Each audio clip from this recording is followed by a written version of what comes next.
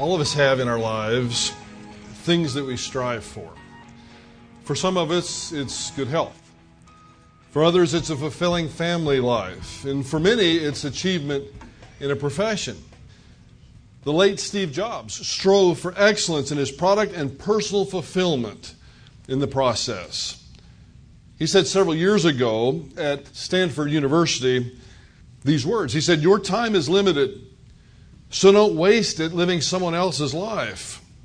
Don't be trapped by dogma, which is living the results of other people's thinking. Don't let the noise of others' opinions drown out your own inner voice. And most important, have the courage to follow your heart and intuition. They somehow already know what you truly want to become. Everything else is secondary." There's a lot to recommend in that statement. And as one who greatly appreciates my Apple products and the role that Jobs played in making them what they are, I'm deeply grieved that he, as far as I can tell, died without ever placing his faith in Jesus Christ to forgive his sins and to grant him eternal life. He claimed Buddhism as his faith. What a sad thing it is to gain the whole world and to lose your soul. But a statement about not letting the noise of other people's opinions drown out your own inner voice, that's a profound statement. Jobs was all about excellence. His death this week led me to think about what it is that Christians should strive for. Is it legitimate for a believer in Jesus Christ to strive for excellence in a business or a profession? Is it legitimate for us to work toward being the best mom or the best dad that we can possibly be, or the best baseball coach for our kids' little league team? Is it legitimate for us to strive to be the best accountant that we can possibly be, or whatever it is that we do? Is it legitimate for us to strive for excellence? 2 weeks ago, yesterday, a very lovely lady came to me in Bristol, England, and asked just that question.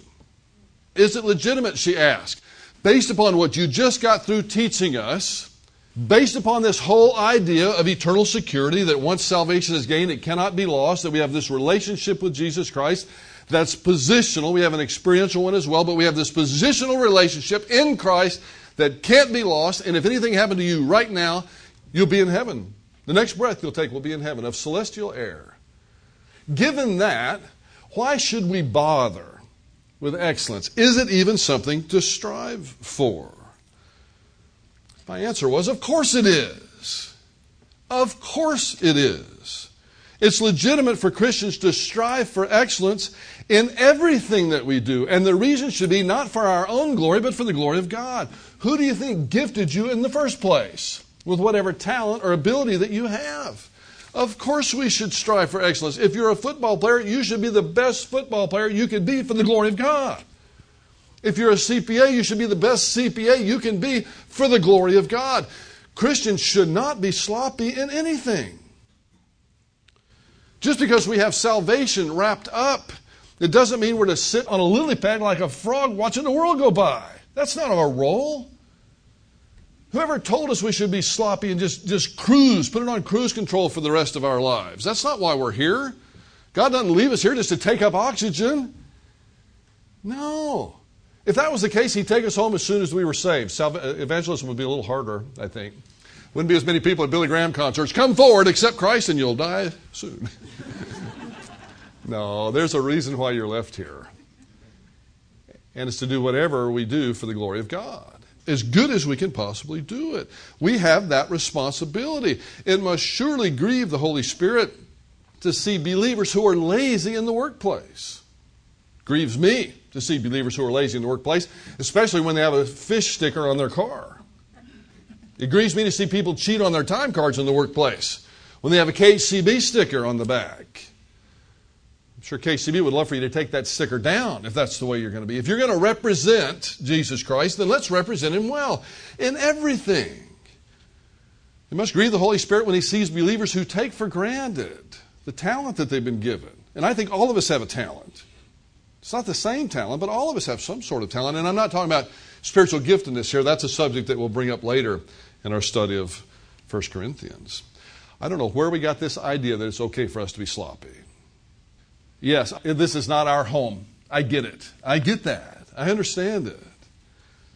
But when I'm staying in a hotel, I don't trash it like some drug-crazed rock star just because that's not my home. I still take care of it. In fact, I don't know about you, but when I'm in a hotel, I usually make sure it's left pretty clean. I even make the bed. But that's just me. I kind of pick it up. I wash the counter off. I don't want to see how sloppy I am. That's something for behind closed doors. Only my wife knows for sure. We represent Jesus Christ in this world, and He expects us to represent Him well in everything that we do. Paul was an apostle of Jesus Christ. He was the apostle to the Gentiles. That was his primary calling in life. But there were times when he made tents on the side to support himself, when accepting support from a particular group wasn't appropriate at that time. I seriously suspect that Paul was not a sloppy tent maker.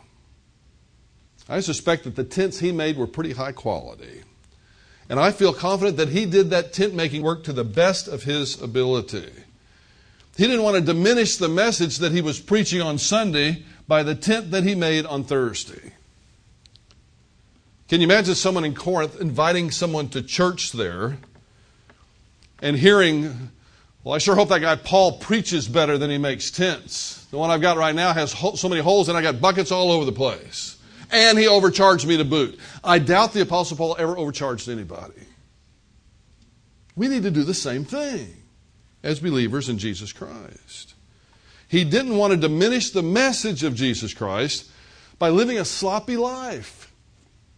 I once knew a man who told everyone that he met about Jesus, but had such a bad reputation in our community, in both his business and his personal life, that people wanted nothing to do with him and nothing to do with his faith and especially nothing to do with the church that he attended, which I happen to pastor.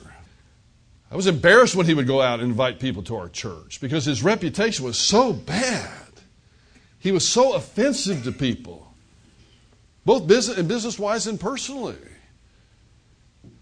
Last time I saw him, 3 o'clock in the afternoon at a Texaco station in Pasadena on Spencer Highway.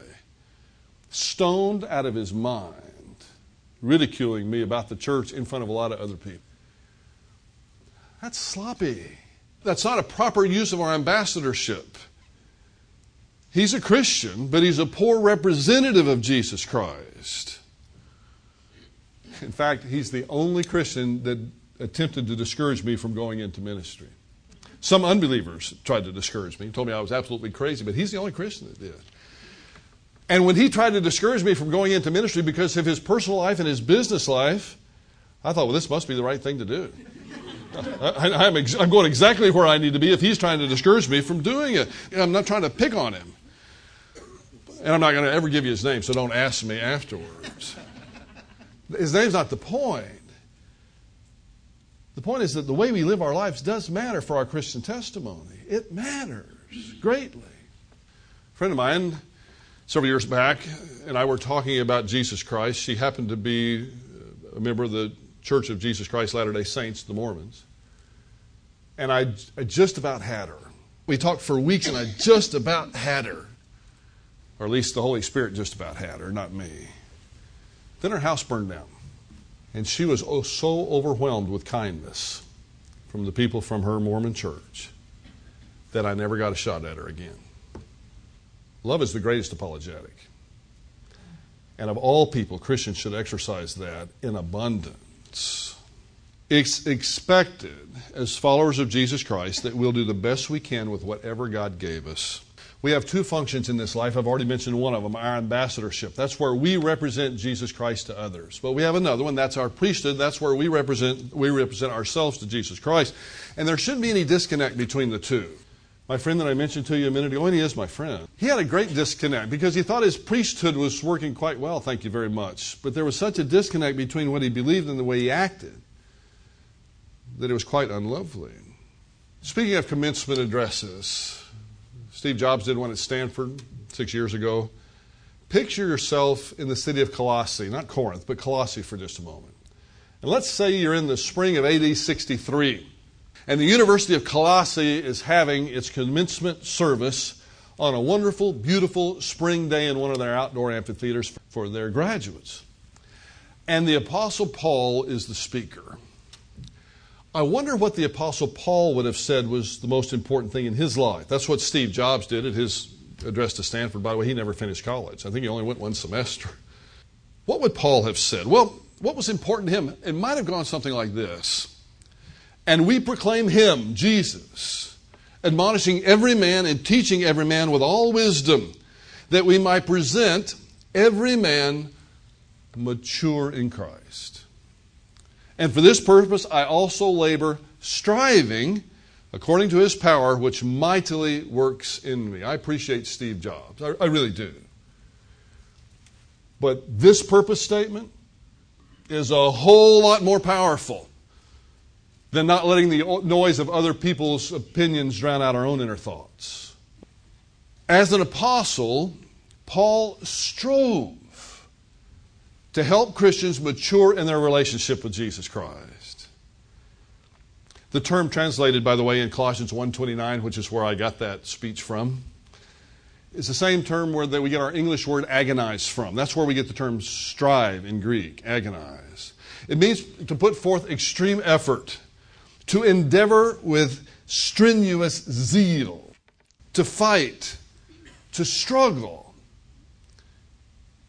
For this reason also, this purpose also I labor, striving according to his power. Paul fully understood that God provides the power for such an endeavor.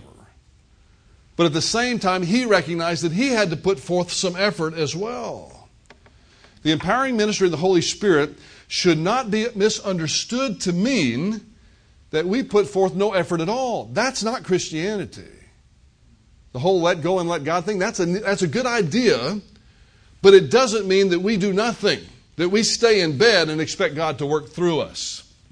It doesn't happen. You got to get up, get dressed, and get out there. It doesn't mean we do it on our own empowerment, but it does mean we got to get up and get out there. In fact, the first word of the Great Commission is go. In producing mature believers, it's what the Apostle Paul dedicated his life to, that it makes sense to me that we should dedicate ourselves to becoming mature in the faith. After salvation, that's what. We don't sit there like that frog on a lily pad watching the world go by, waiting for our time to be called up to heaven. We should do something with the time that we have while we're here. As those words come out of my mouth, it almost seems unnecessary to say them. Almost seems like a waste of time to say them. Doesn't it go without saying that all Christians deeply desire a maturing relationship with Jesus Christ? Doesn't that go without saying? I wish it did, but it doesn't. Sadly, it doesn't go without saying. Far too many of us are the recipients of eternal life, but are far less serious about growing in grace afterwards. And that's a shame. Remember, the Great Commission has two parts, evangelism and calling people to committed discipleship to Jesus Christ. Or, to put it another way, to maturity in Jesus Christ. Let's look back now at a passage that we have heavily invested in, and we're going to invest a couple more weeks in it even after this. And that's 1 Corinthians chapter 2, verses 6 through 16. 1 Corinthians chapter 2, verses 6 through 16. Verses 6 through 9 read this way. Yet we do speak wisdom among those who are mature. A wisdom, however, not of this age, nor of the rulers of this age who are passing away. But we speak God's wisdom as in a mystery, the hidden wisdom which God predestined before the ages to our glory. The wisdom which none of the rulers of this age had understood, for if they had understood it, they would have not crucified the Lord of glory. And then verse 9, but just as it is written, things which the eye has not seen nor the ear has heard, and which have not entered into the heart of man, all that God has prepared for those who love him. The passage starts out with a we, yet we do speak wisdom. The we at the beginning of verse 6 refers not just to Paul, Because as we've already seen, this is not Paul's message. This is God's message that's being spoken through the Apostle Paul. This we is an editorial we, for all who speak the truth. Not just all the apostles, but for all the elders and pastors of that time. It was in the infantile church, but for all who spoke the truth. This is the empowerment, not just for Paul, but for all of us. And that means for you and for me. We do speak wisdom among those who are mature. In our previous study in 1 Corinthians, and I know it's been 3 weeks ago, so I want to remind you, we considered the significance of the term spirituality. The title of that sermon was, What is Spirituality? We indicated that Paul begins by using this term spirituality, or spiritual, in chapter 2 in a more general sense than he'll use it later.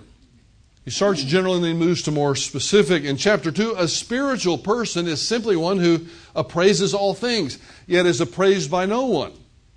In other words, someone who has the ability, because of the indwelling ministry of the Holy Spirit in their life, to understand the things of God. All believers have the Spirit, and so in this sense, in the 1 Corinthians chapter 2 sense, all are spiritual. All Christians are spiritual in this sense. Now, hold on, there's more. That's not the end of his teaching on it, but at least in a general sense, since all of us have the Holy Spirit, all of us are spiritual. Now, I want you to notice in verse 6, Paul uses the term that we've been discussing this morning, and that's the term mature. The Greek term is teleos. It's the same term that Paul used in Colossians chapter 1:28, the passage I quoted a moment ago. Teleos means brought to its end, finished, completed, mature. It's related to the term that Jesus used on the cross, tetelestai, which is translated, it is finished, from the Greek verb teleo. In this context, in 1 Corinthians chapter 2, the ideas, the concepts of spirituality and maturity are closely related. Actually, we're going to find, as we go through 1 Corinthians, that the concepts of spirituality and maturity are closely related in almost every context they're found. It's important to note that here in 1 Corinthians chapter 2, Paul is not dividing up Christians into two groups. One that can understand the deep things of God and another that cannot understand the deep things of God. That's not either spirituality or maturity in 1 Corinthians chapter 2. Again, some of that's going to come up later, but not here. He starts off with the foundation that every Christian has. All of us have the ability to understand the wisdom of God because of the ministry of the Holy Spirit within us. The most basic use of the term teleos might even be in chapter 2, complete. It's the same word. It's the same word translated mature, other places complete, other places perfect. But in chapter 2, we might even want to use the English word complete. We're all complete in that sense. We all have as much of the Holy Spirit as we're ever going to get. Louis Sperry Chafer used to say, when you're spiritual, you don't get more of the Spirit. It's the Spirit getting more of you. So it's not like the Spirit floods us. We submit and the Spirit gets more of us to work with. So you see in chapter 2, again in chapter 2 I stress, believers are spiritual and believers are complete.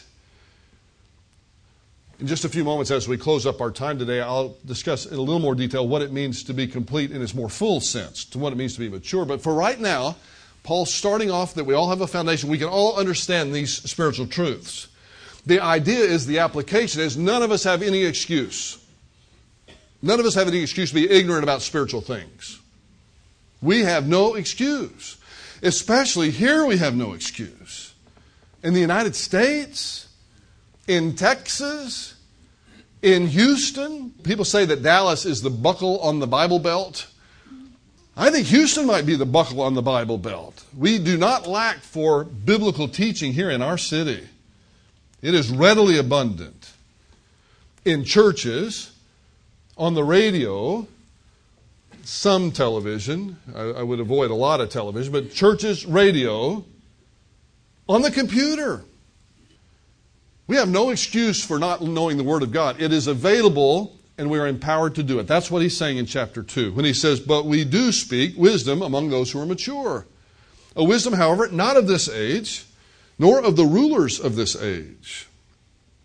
So he goes on to describe the wisdom that he is speaking about in this trifold way. It's not like the wisdom of the Corinthian culture. It's not the same thing.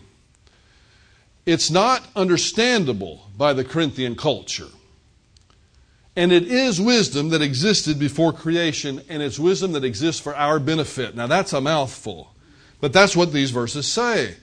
Yet we do speak wisdom among those who are mature, a wisdom, however, not of this age, nor of the rulers of this age, who are passing away. As opposed to these guys who are passing away, God's wisdom is permanent. But we speak God's wisdom in a mystery, the hidden wisdom which God predestined before the ages to our glory.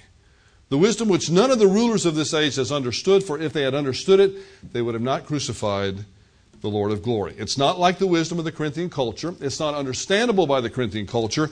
And it's wisdom that existed before creation, and I hope you caught it, for our glory, which means for our benefit. When Jesus taught, he didn't teach to educate himself. He already knew it. He taught to help us. The Bible is not for God's benefit, it's for our benefit. He's always known this. It's for our benefit. He did use the term mystery in verse 7, but we speak God's wisdom in a mystery. This idea of mystery here means that it can only be understood through God's revelation and through God's empowerment. This is not something that the philosophers of Paul's day would have ever thought of. A crucified Messiah? Matter of fact, they ridiculed that idea.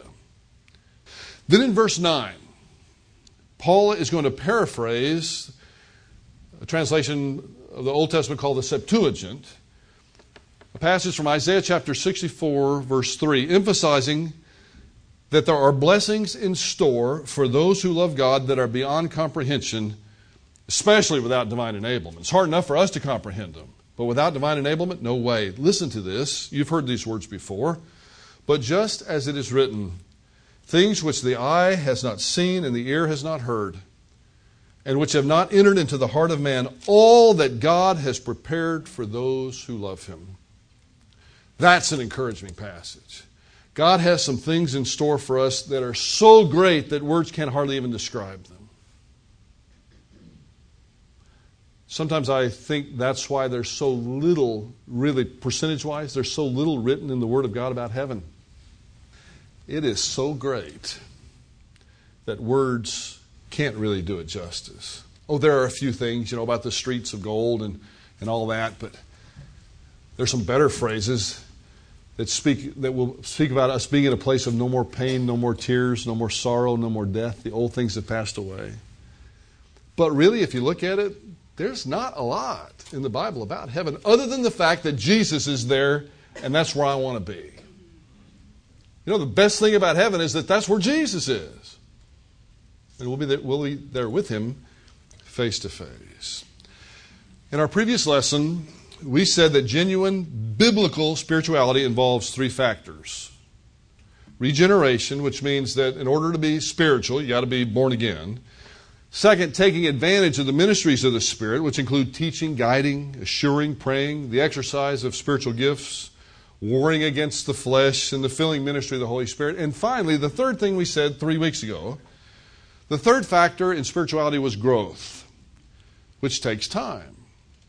It involves learning the Word and acting on what has been learned. This is one of those places where maturity and spirituality intersect.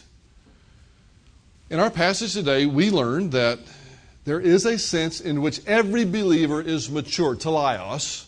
Perhaps complete might be a better understanding here. Every believer is complete.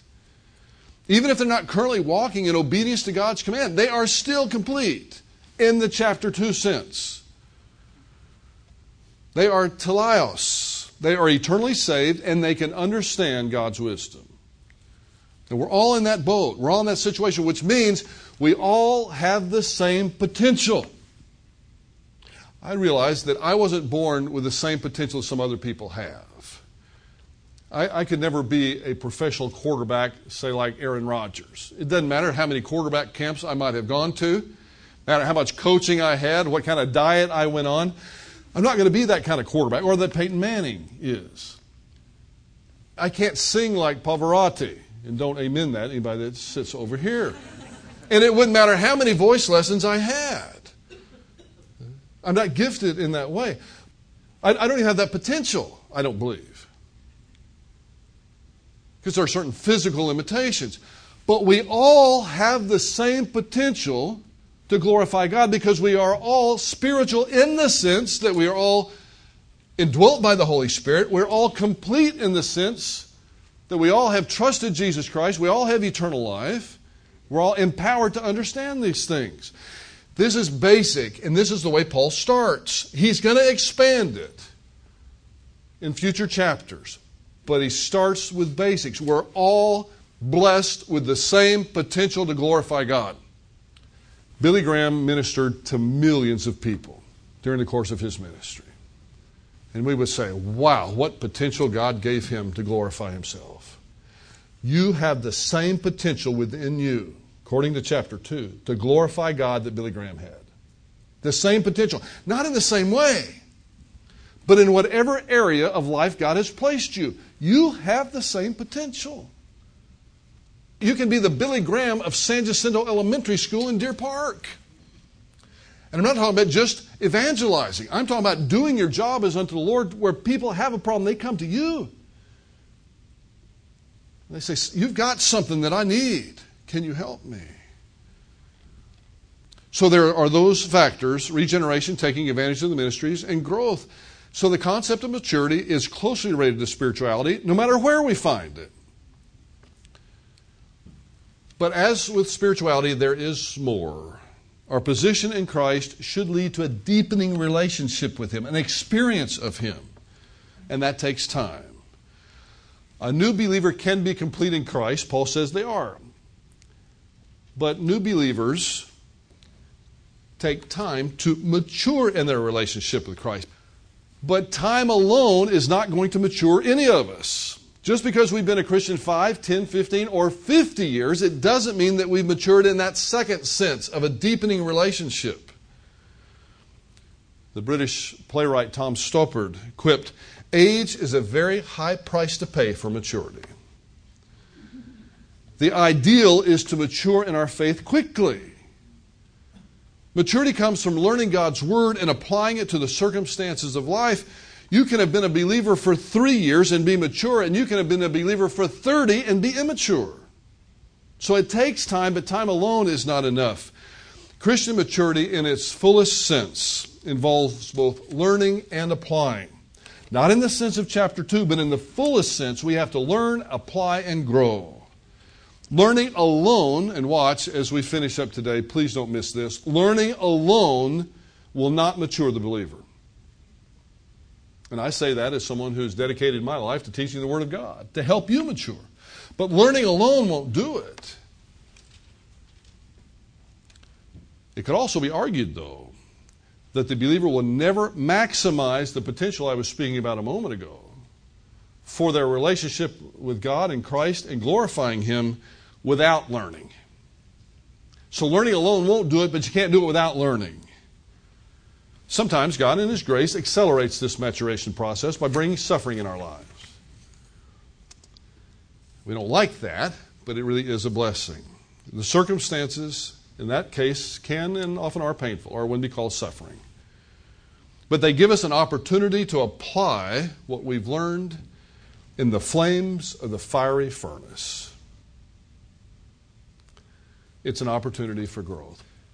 As Christians, we should strive for excellence in every area of our lives. But first and foremost, we should strive for excellence in our relationship with our Creator and our Savior.